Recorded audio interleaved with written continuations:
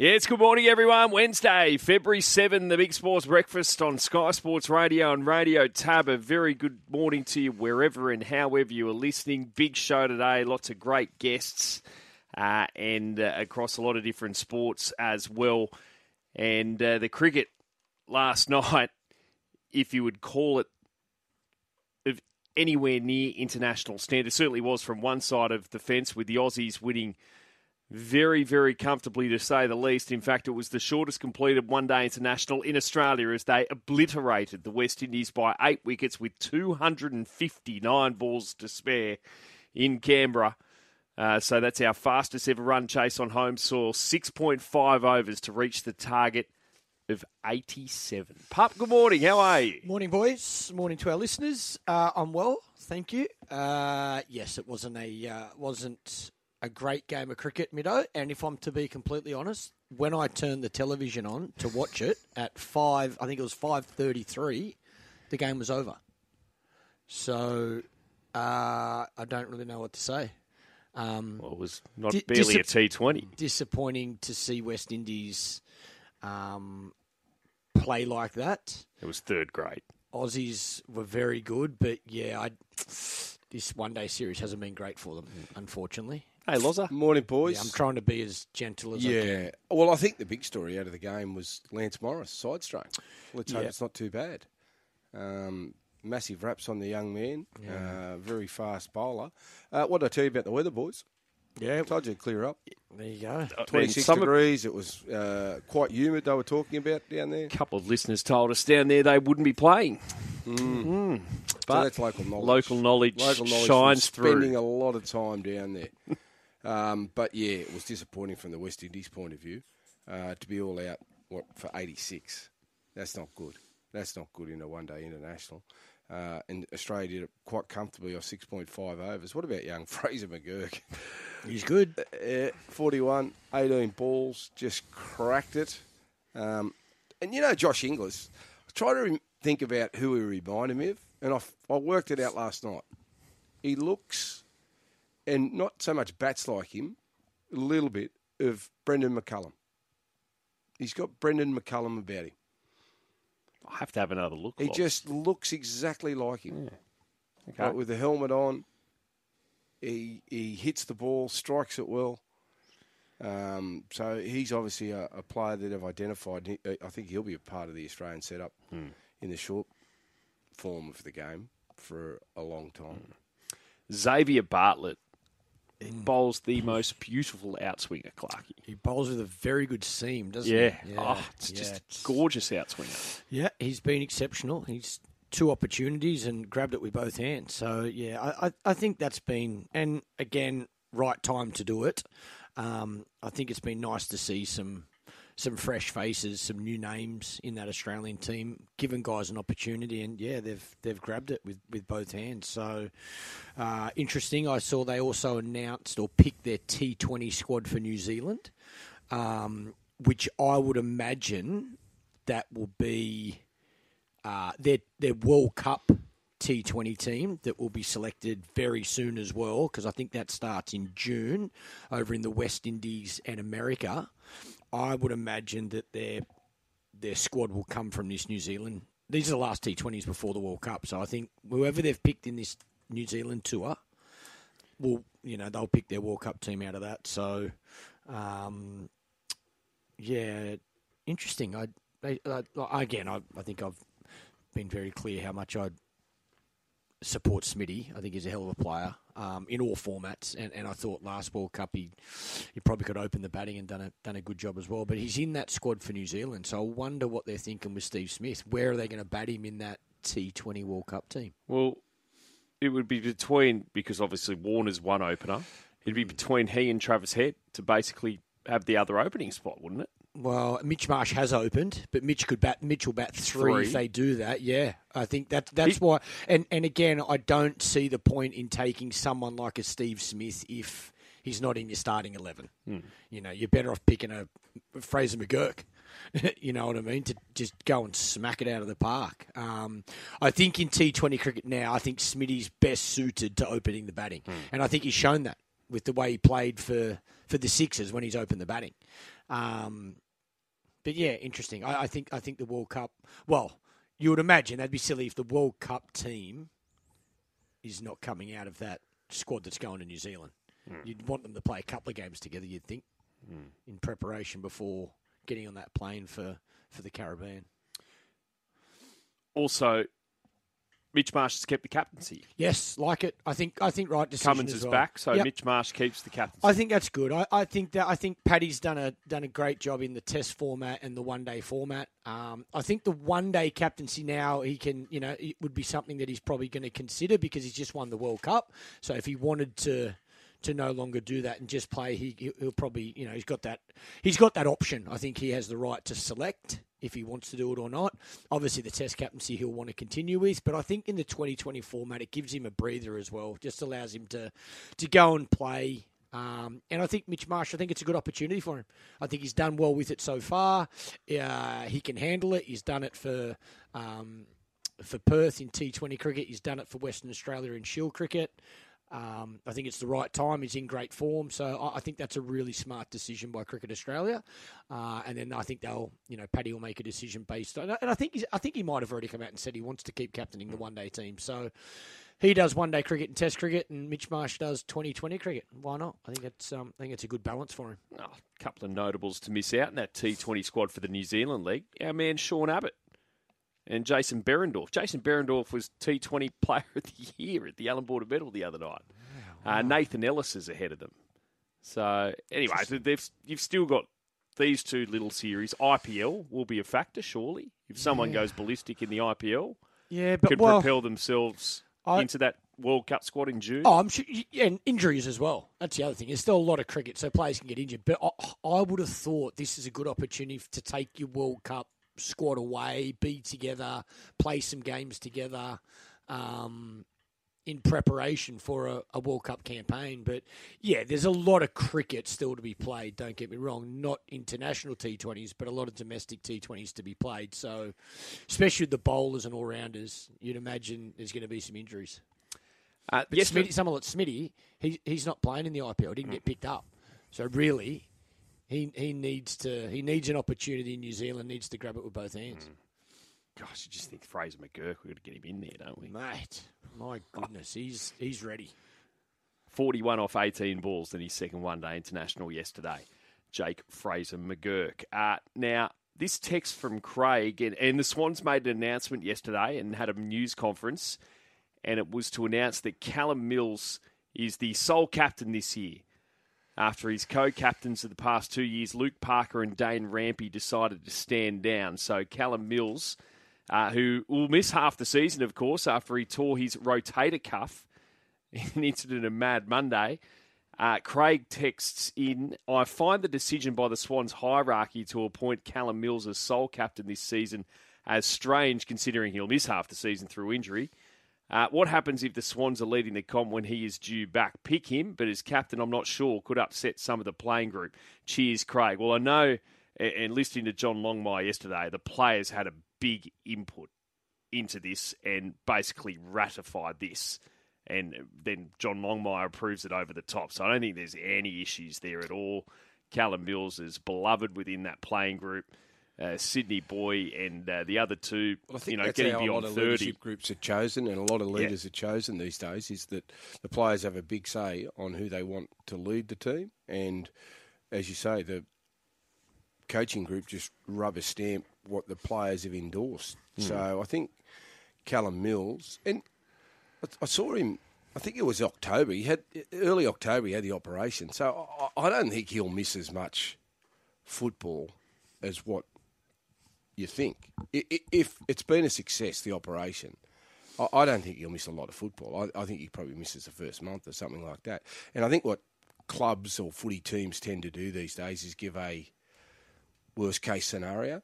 So you're not sort of looking at being asked every week about how someone is and will they be back. They just sort of put a line in the sand at the start and give you the worst-case scenario. So you're not hassling them all the time, and you can just revert back to halfway through the season. Whereas I think, I'm sure that a lot of footy teams now just always give you the worst case. And with inside the four walls, they're working harder to get them back earlier, but they just don't announce that to the public. And then when they make a surprise comeback, it's not a surprise to them. But I'd be surprised if Callum Mills, from that injury, misses more than half the season. I think at worst he probably misses 6 weeks. We'll have Luke Parker on later this morning, one of the previous co-captains to have stood down. Luke Parker, hopefully, all going well, will play his 300th game this AFL season. All right, coming up this morning, Dick Fane, coming up after the news soon. We'll preview the Dolphins season in the NRL. Adam Pengilly, Dean Bulldog Ritchie in the studio. Naomi Fox, Jess's sister, who on the weekend picked up a bronze medal in the kayak cross, which is the event she's trying to make Paris in.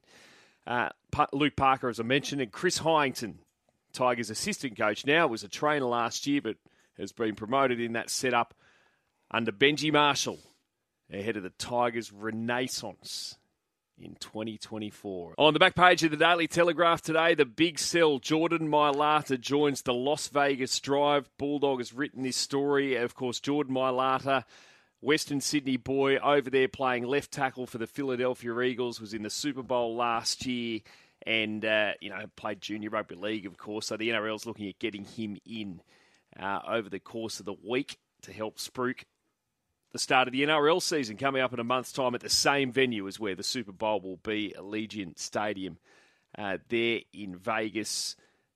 Jordan Mailata. So, the NRL looking to pull out all stops, as you'd expect, to promote their cause a month out from the start of the season. And just on Vegas as well, on the back page of the telly, pain relief as Haas clear for Las Vegas. So any potential visa issues, Payne Haas has been cleared by the US government. Reece Walsh has a meeting with the US Embassy in Sydney as well to try and get ticked off to ensure he's over there as well.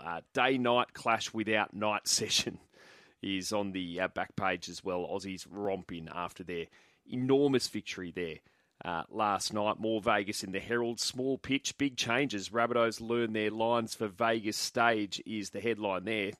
And just with the field size, gee, I'll tell you what, it's 5 metres less. They'll notice big time, won't they, as far as the sidelines are concerned. So basically, it's 2.5 metres each side. Yeah, it's it's one person in terms of a defensive. 1.5 person people covering. So I don't know whether there's going to be a lot of space on the outside. Whereas, a guy like Reece Walsh, with that extra 5 metres, he just puts you under all sorts of pressure. So it'll be easier to defend those shapes out the back and when they move the ball, because you don't have to cover as much ground, obviously. So it'll be interesting to see what style of footy teams come up with and how much practice they'll be doing on those narrow fields. But yeah, no, it is. Once you're out there on the field, you'll notice it, most definitely. 5 metres is a lot. Big Ben, back page of the Courier Mail in Queensland. Rising Broncos star reaches new heights. So keep an eye out for Ben Secura. They got a trial the Broncos against Wynnum Manly this weekend. And they're looking to unleash a 19-year-old who is 205 centimetres. That's 6'9". Basically the tallest NRL players on record. Well, you got to go back to Garrick Morgan, who was a former Wallaby who we saw play for the Crushers back in, 95, 201 centimetres. Matt Parsons as well, who many remember playing for the Newcastle Knights. Ben Secura, 6'9", looks a big lad, Loz. That's a massive unit, isn't it? 6'9". Wow.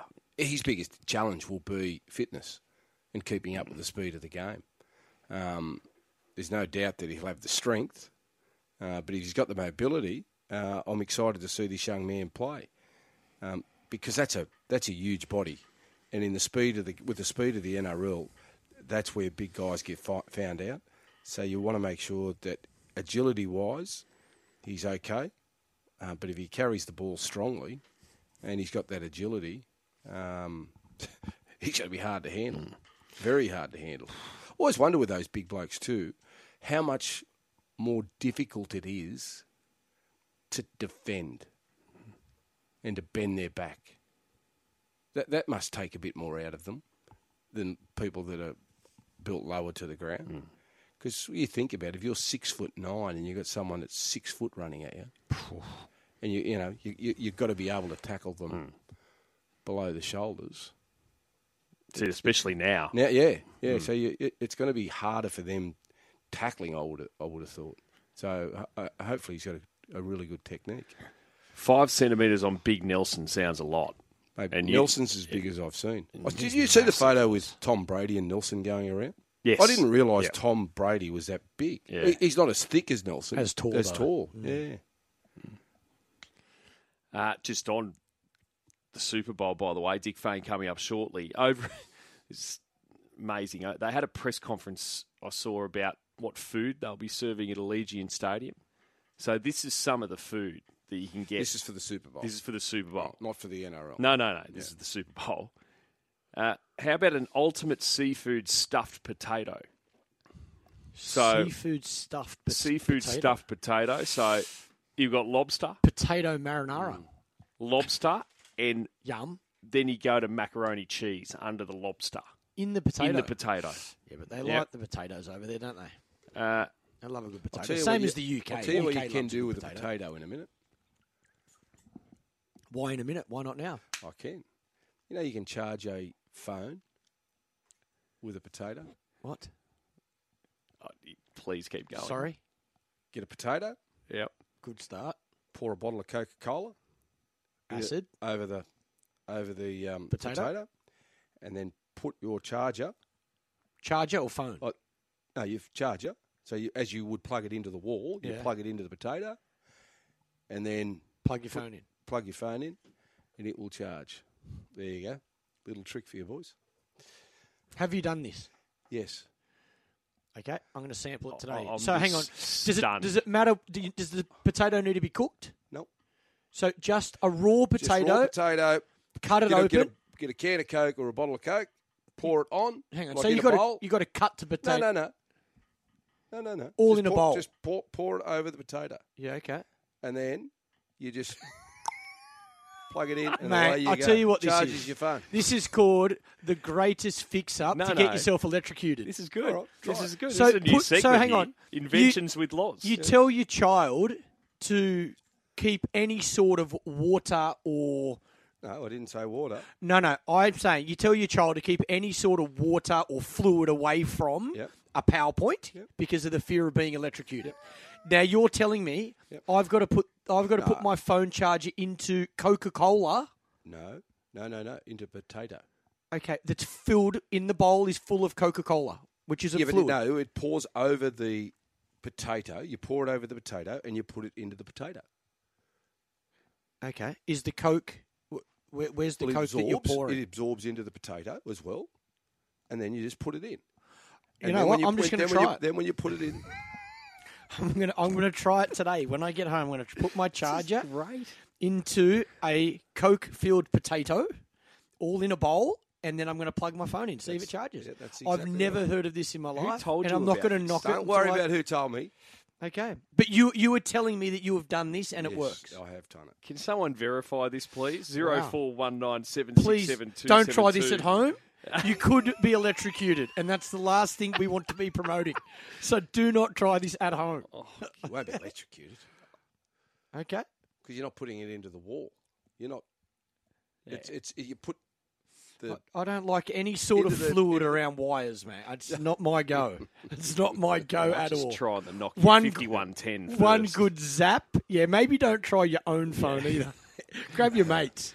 We'll get to more of the Super Bowl food soon. Some of these, seriously, honestly, sit on your heart. Chicken and waffles. Just a waffle with fried chicken on top.